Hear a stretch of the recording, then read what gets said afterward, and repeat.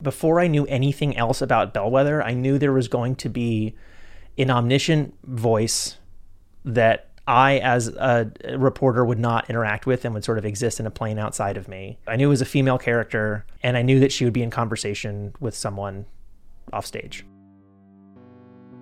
My name is Sam Greenspan. I am the creator of Bellwether, a podcast of speculative journalism, and I am now also a senior producer at Vice Audio. Hey, it's Evo, and this is 3 Clips, a Castos original. As always, our goal with 3 Clips is to demystify the creative process behind great podcasts and to inspire greater creativity in your work. To help with that, today I'm chatting with Sam Greenspan about their podcast of speculative journalism called Bellwether. And yes, I mean that Sam Greenspan, award-winning radio producer and podcaster who was a founding producer of Radiotopia's 99% Invisible, the TED Radio Hour from NPR, The City from USA Today, and Radiotopia's Space Bridge. Their latest project, Bellwether, presents stories of the world as it is through the lens of what it might become.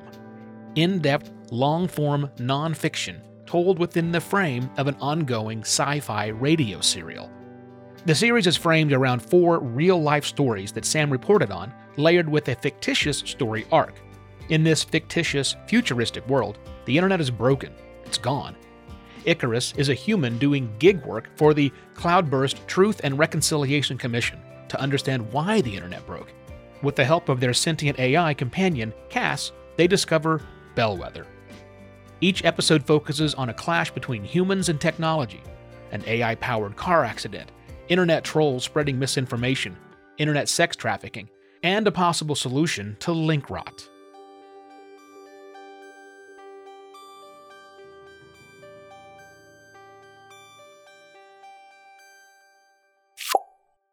Three Clips is a Castos original series. Castos helps podcasters like you host amazing shows and monetize premium content, all within our easy-to-use podcast dashboard.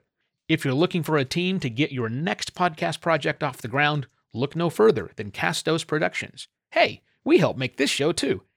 Email us, hello@castos.com with any questions, or visit 3clipspodcast.com/castos for more information. And now, here's my conversation with Sam Greenspan of the podcast Bellwether.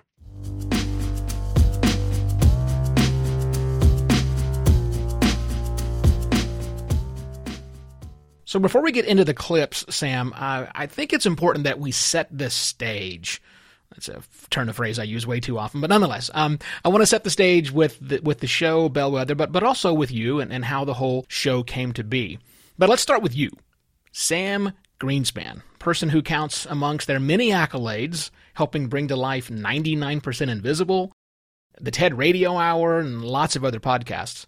I know you've taught radio at institutions like Stanford University. You've given talks about making excellent audio literally around the world. So you are, in many podcasters' minds, living the dream. Let's put another overused phrase out there. But I'm curious, how do you feel about where you are in your career right now? Well, I have to acknowledge that I have had a lot of luck and a lot of privileges along the process so far, right? I was pretty lucky to be able to get in. I got into radio pretty early. I was fortunate to go to college at a school called New College of Florida, which just so happened to have a brand new community radio station that I think opened like the year that I started there. So I just got to help be part of the beginning of that. Was sort of my first introduction to radio. WSLR, still on the air in Sarasota, Florida. And then I went to the SALT Institute in 2006, which was sort of like my study abroad semester of school. And then I moved to wound up in DC after college, and just sort of like, why don't you just go get a job? And I'm like, well, it seems kind of hard, but it felt like forever at the time. But eventually I was able to get a part-time job at NPR and did some freelance for WYPR in Baltimore and WAMU in DC. I had a lot of advantages, and then also the pandemic, as horrible as it was for so many people, it afforded me the opportunity of what I say that Bellwether was paid for by the COVID Arts Grant, otherwise known as unemployment and the eviction moratorium. And that's literally how I paid for the production of the show. And when that ended, I was like, time to put it out. So yeah, I guess I'm super lucky in that I was able to just sort of get it out the door right as my government paycheck was ending, and then kind of just got hired immediately by Vice, and have really, I mean, I've just started there a couple of months ago, but it's such an amazing team and people who I already knew from the radio world beforehand, which is kind of what led me to apply there in the first place. But yeah, I guess, all that said, I'm feeling like I want to be making my next thing, right? It's like as soon as something is like out of my brain, I'm just like, I haven't done what I feel like I haven't done anything. I feel like I haven't done anything in I don't know, months or whatever. But I want to make the next thing. I have like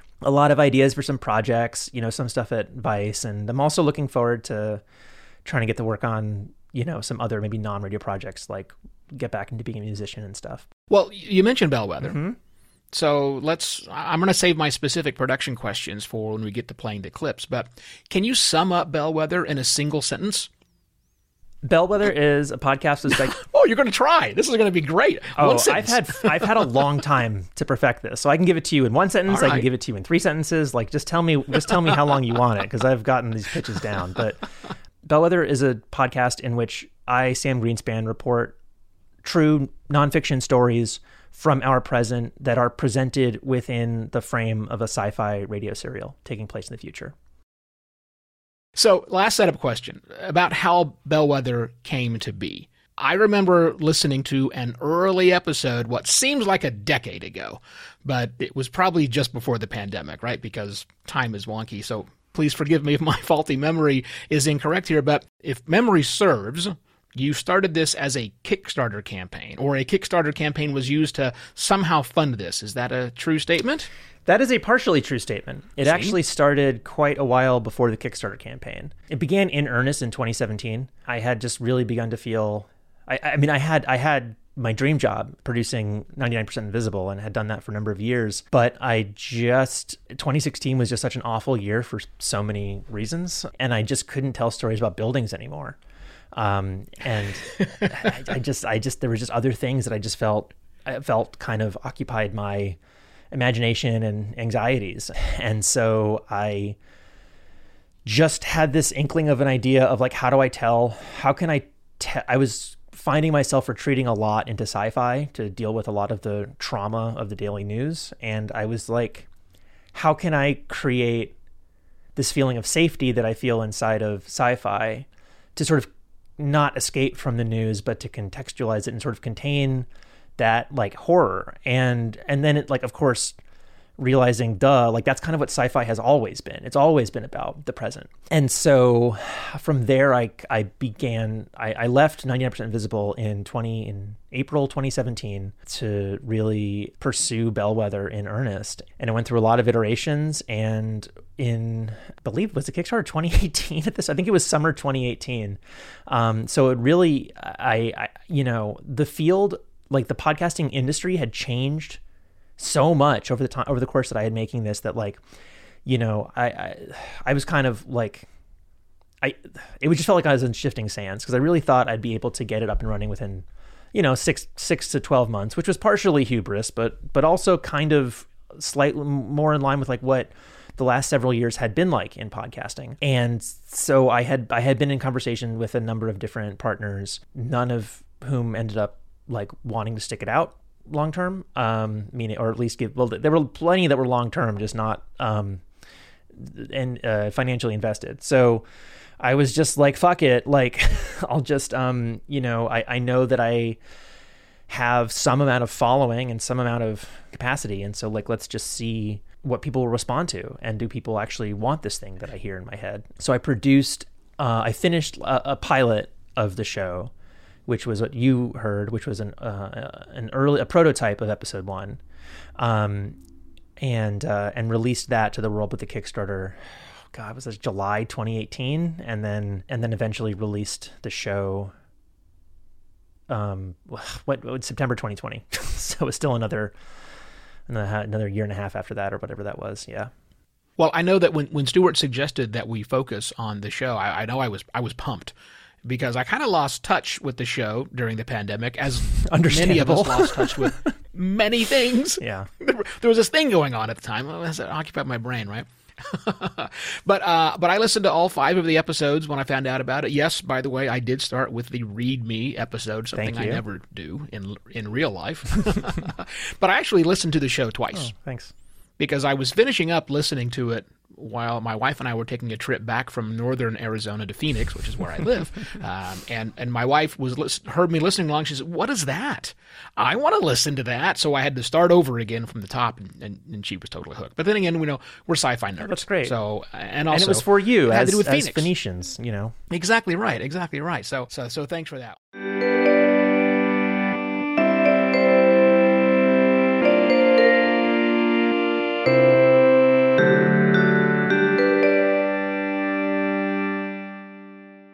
Let's start doing some of these clips, right? So you asked us to select some clips from the final episode. So spoiler alerts galore, everyone. And we have those at the ready.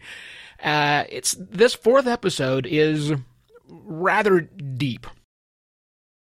And like all of the episodes, the way I look at it, it contains 3 distinctly different, I'm going to call them bits, just for lack of a better term, right? There's the sci-fi stuff, which you mentioned, speculative fiction, if we want to be all nice and hoity-toity about it. There's the reporting aspect, and then there are the monologue pieces, or the voiceover work, which is simply you. And we've pulled a clip of one example of each of those, and we're going to start off with the monologue. So this clip we're about to play is you reading from a letter you wrote to your healthcare provider out of frustration, something we've probably all experienced quite a bit. So let's play that clip, Stuart. I've since found a different healthcare provider where I encounter less red tape, which has been great in that it's allowed me the bandwidth to try to actually make sense of this whole experience. It strikes me that perhaps coming out as trans, whether publicly or only to oneself, perhaps coming out as trans is the ultimate act of futurism. It is the belief that one can dwell in a body that has not yet arrived, that may never arrive. Perhaps a trans body is like a distant star. It cannot be seen as it is right now. All anyone can perceive of it is an outdated image, telegraphed through space. And perhaps what the work is figuring out how to limit the lag time between the star and what others can know of it. It's easy to get carried away with metaphors when talking about being trans, because it really can be a transportive experience. It's not a coincidence that it is often described as a journey. And every hero and heroine's journey must begin with a call to adventure, with learning that there is more to this world than one had previously thought, and critically, with seeking the wisdom and gathering the tools that a hero needs to embark on their quest.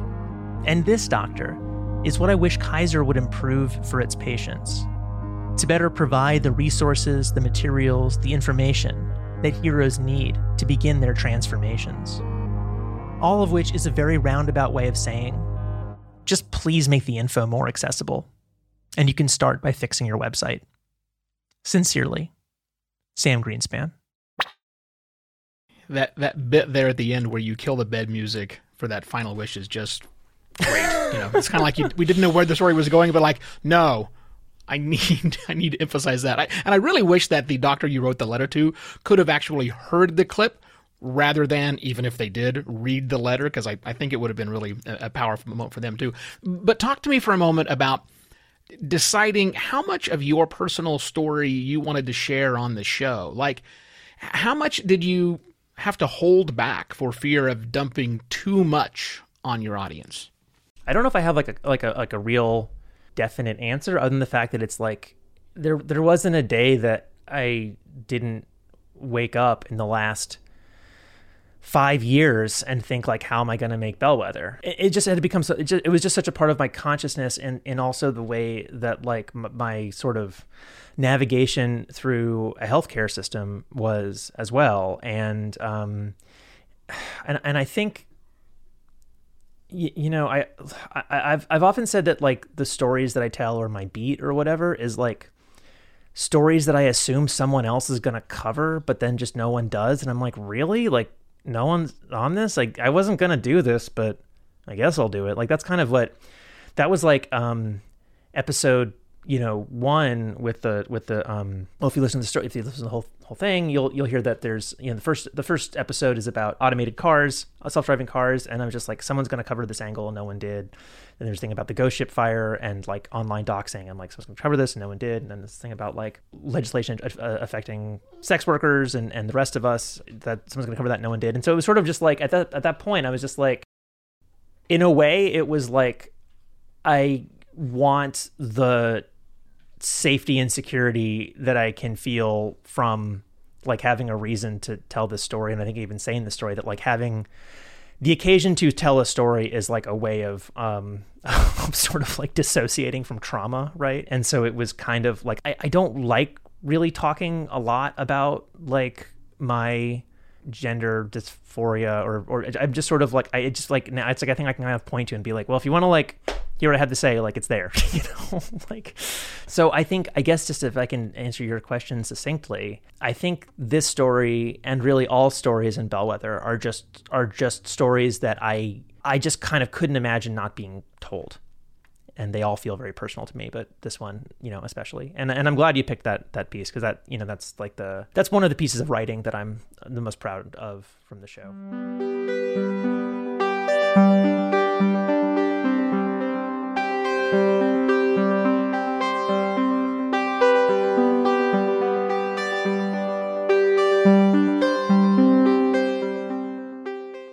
So let's move on to our next clip. At the root of this series is just good old-fashioned reporting, right? Yeah, thank you. I hope so. Yeah, well, your skills as a reporter, and as an audio producer are required for an ambitious project like Bellwether. I love the way that you're presenting this, because you're presenting it like as a sort of a nesting doll, which the story is, and so we're sort of starting from the innermost, working out, and that's not the way it's actually presented on the show. So so this is like a version of this is a story in which I, Sam Greenspan, am reporting, but not aware that you just heard this other thing that you just heard. We're part of a system called the LOCKS system, which is an acronym for Lots of Copies Keep Stuff Safe. And it's basically a network of institutions that mirror collections to each other. And so when something gets captured by PERMA, in addition to living on Harvard University's servers, it also gets mirrored to the servers of about 40 other institutions, including Stanford University, the British Library, the Library of Congress, and the Internet Archive, which itself has other web preservation campaigns too. But even these institutions, massive as they are, cannot hold fast to the entire internet. It's too big, doing too many different things, changing too quickly. And so as our civilization creates more and more data, I hope we're able to remember where we're putting all of it. I hope we can work together to keep the things online that our civilization depends on to survive. I hope we can all find a way to keep it 200.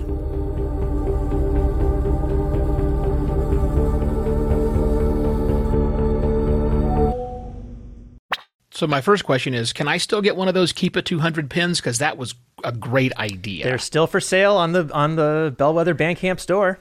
So you sure can. Fantastic. We'll load up. It took forever to get them. You might have heard there's been some supply chain issues, but we just got them from the Forge back from China a couple days ago. So I just mailed out the first batch yesterday, actually. So yeah. One of the differences that I hear most often between podcasters who have extensive radio and reporting experience, like yourself, and ones without it, is that the latter tend to rely on the entirety of an interview, where the former knows really how to select just the choice bits and then use their own voice to summarize the longer pieces for the audience, right? I'm not about to ask you how you do that, but I am going to ask you about the trust that you have to build with the interviewee that makes them comfortable to know that's happening, or is that something that you don't really worry too much about and you just do it on your own? I mean, there's always an amount of trust with an interview. I mean, and I always feel that, like when I'm on the other side of the mic, right? Like right now, I'm always like, why do people do this? This is terrible.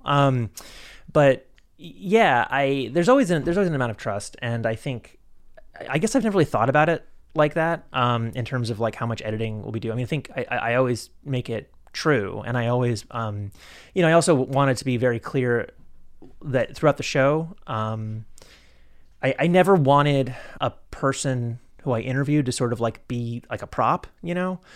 So we're always cutting like these hard break points in between my reporting or narrative, personal narrative, and then the rest, and then the sort of sci-fi world. It's always breaking into me, and I was so to try to like give you a second to sort of get back to reality. Yeah, I think our trust is super important, and I think it's just sort of, you know, showing people that you're a human being, that you acknowledge they're a human being, and following up with them and telling them when stuff is out and stuff. I mean, it's funny because this thing took so long and I spent so long like listening to these same people's interviews over and over and over again that I wound up seeing the dude Ash Clayton, who was in episode 2 of Bellwether. This was even a long time ago, but I ran into him at a party or something like that. And I was like, oh, hey, Ash, like, it's really good to see you. He's like, sorry, who are you again? I'm like, oh, right. It's like, I've just been listening to your voice. That was 6 months ago. I've been listening to your voice every day for the last several years, but yeah. Yeah, you've developed your own parasocial relationship with your guests. 100%. 100%. Yeah.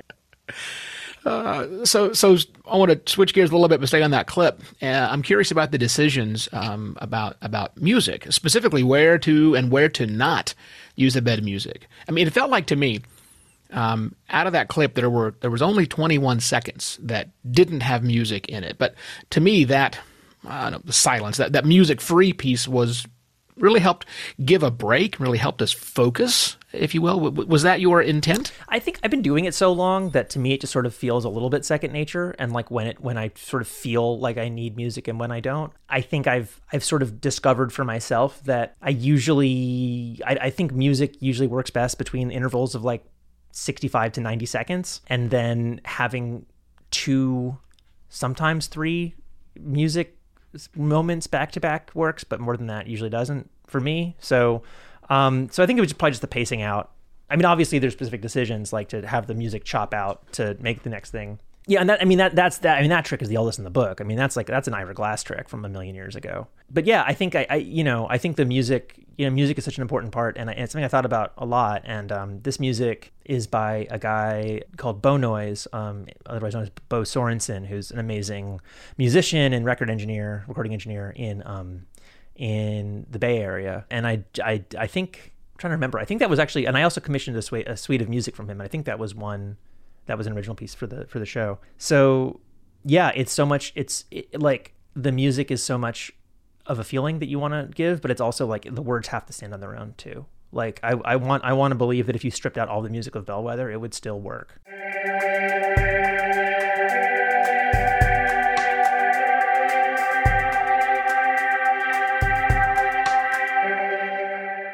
All right, so I'm excited to play our final clip, because this is what really got me interested in Bellwether in the first place, and it's the sci-fi stuff. Yay! I'm excited. So, all right, Stuart, play that clip. Oh my gosh, Icarus, look at this! It's a map. It's transcoding a map. Icarus, Bellwether is a map. The extraneous data that keeps crashing the episodes, it's compiling into NMEA data. That's what Guy was telling us. NMEA data. An archaic form of geolocation. Coordinates. Yes, I can give you a visual. Hang on. Actually, it's not the PMPM. This is Phoenix. Old Phoenix. Pre-Cloudburst, pre-Million Palms, pre-Phoenix Million Palms Metropolis. Just a map.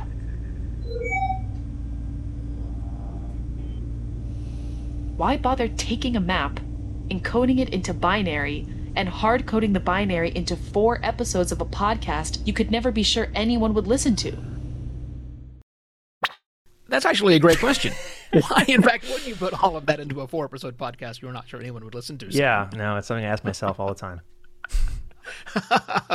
Oh, man. And I don't know when 1,000 Palms became Million Palms, but I guess that happens sometime in the immediate future there. Well, so Million Palms, of course, is the agglomeration when Phoenix bleeds out into 29 Palms, 100, all of the region encompassing from Phoenix, Arizona to Palm Springs, basically is. Yeah, the Indigo Valley and all that stuff. Yeah.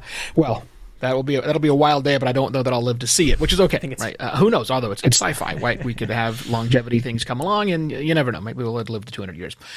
Look, I could talk about this clip all day because again, it's sci-fi. But I want to be respectful of everyone's time, yours and our listeners as well. But I have to know. The voice that we just heard speaking is not the human, it's the AI. It's Cass, and instead of hearing the human voice of Icarus, the human, in place of their words, we hear a series of electronic sounds. And I think that's clever to kind of flip the script on that. Can you tell me about that decision? Yeah, thank you for noticing that. So Cass is played by the actor Carmen Berkeley, who's just incredible actor, amazing to work with, and hope he gets to work with her again someday. Yeah, and she just really owned that role, and I think in her performance, I think like one of the things that was really hard from the beginning was like that was important to me was that the human would be the silent, would be like the silent Bob, and that the AI would be the one that you would have the empathy and emotion for. Not that we don't have empathy for silent Bob, but you know what I mean, or the Harpo Marx, I guess, as it were. But I don't know where that idea came from. I think I just, before I knew anything else about Bellwether, I knew there was going to be an omniscient voice that I, as a reporter, would not interact with and would sort of exist in a plane outside of me. And I knew it was a female character, and I knew that she would be in conversation with someone off stage. And that just sort of, as I built everything else out, that's just sort of what happened. But I'm glad you noticed that. And I think in an earlier version of the show, I think people were confused and thought that Cass was the human and that Icarus was the machine. But I think we were able to make that clearer. But yeah, I think like everything. I'm glad you listened to it twice, and I'm glad you find that it deserves that. There really is like, just like, I don't know, I say like every good idea I ever had, I just stuck in a blender and hoped it made something interesting. So yeah, it's just, I just, every little piece of that, I tried to find, to just turn on its head just a little bit, and try to make you keep up. This is also kind of a weird reference, but I got really obsessed with the David Byrne and Brian Eno album, My Life in the Bush of Ghosts. Have you ever heard that one? It's an amazing record, and it's like, there's so much like vocal, like sampling of like words and phrases and stuff, but it happens so fast. It's like repetitive, but it's also hard to understand what they're saying. And I just love the idea of like being saturated in information, but having the time to understand what's going on be sort of slow, and so that there's a sort of like disparity between your like understanding, like your understanding as an audience member. I like the idea of swimming in information, but being okay to take that amount of time to figure out what's going on. Was there anything you want me to cover that we didn't ask about? I guess I'd just like to acknowledge some of the people that I work with on this. I mean, this was sort of my boulder to push up a hill for a long time, but I had tremendous support from Alex Barron, who just sort of wrote me out of the blue. He backed my Kickstarter, and then I think I wrote an update at one point being like, it's coming, but please be patient. And he just was like, I think I see you that you're stuck, and I think I can help. And he did, and he just sort of showed up and became my co-writer. And actually, that section that you played was mostly his writing at the end there. And of course, Carmen Berkeley, the actor, and we had just such a great team of ensemble actors, and there were so many people who sort of helped me push it along. Janaki Mehta, Sarah Henry, Jeremy Dalmas, and Mara Laser kind of all helped at various points on the production process, and Julia Barton, she would be a great guest for your show too. And then of course, Brendan Baker, who's responsible for the majority of the fiction sound design. That Alex and I were sort of doing it on our own, and I think got to a point where I was like, I really want Brendan on this, someone I've known for a long time and really, really respect, and it was just such a great experience to work with him. And of course, Kelly Gillespie, who's the casting director, who I found to help me find all these people to work with, all the actors to work with. So it really was like, a bit of a barn raising, a bit of like the village coming together. People I didn't even know who were in my wings to come out and to believe in this thing with me. It was pretty incredible. A big thanks to Sam for sharing their creative process behind Bellwether with me today. I love extremely creative podcasts and the people who make them. While it's true that all podcasts are creative endeavors, it's also true that some creations are more complex than others, stretching their producers to the limit. It's great when it all works together, right? You can get all 5 episodes of Bellwether at bellwether.show. That's BELLWETHER.show. Or just follow the link in the episode details. I have been and shall be your host for this season, Evo Terra. Thank you so much for listening. You can find all the episodes of 3 Clips on our website, 3clipspodcast.com. You can support the show by telling a few dozen of your closest friends. Again, that's 3clipspodcast.com. This episode was produced and edited by Stuart Barefoot. Theme music was created by Tyler Litwin. Matt Medeiros is the executive producer of 3 Clips. If you can't get enough of me, follow me on Twitter, where I'm at Evo Terra. And if you're a serious podcaster with an interest in making podcasting better, check out my daily short-form podcast called Podcast Pontifications, which you can find at podcastpontifications.com. 3 Clips is a Castos original series. You can learn more at castos.com. All of these links are in the episode details. And now, our bonus segment. Each episode, we ask our guests for a podcast they'd recommend that isn't at the top of the charts, a show they'd like to show some love to. We call this segment Play It Forward.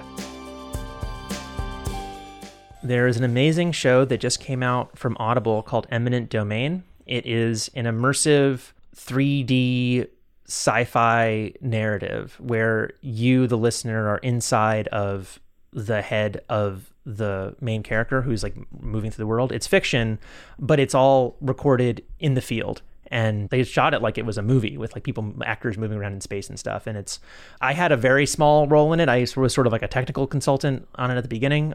It's really the brainchild of Warren Langford, who is a friend and colleague who had this vision for this immersive sci-fi audio about like Chicano kids in northern New Mexico who fall through a time portal, basically. And then also with Warren's co-writer, Tori Cardenas. It does what I hope Bellwether does, which is to like tell all of these stories that are just from perspectives that are often not heard. Like the story is so New Mexican, it's so indigenous. It also has like some like kind of cult vibes to it too.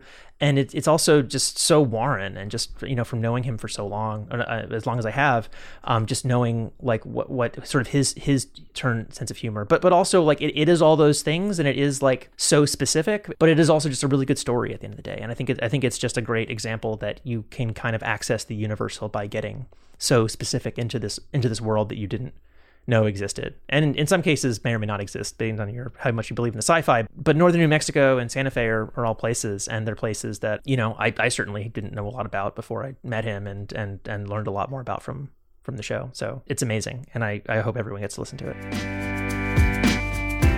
And that wraps up another episode of 3 Clips, a Castos original, hosted by me, Evo Terra. I truly believe that one of the best ways we can make podcasting better is by understanding what goes on inside the heads of our fellow podcasters. Thanks for joining me this season. Cheers!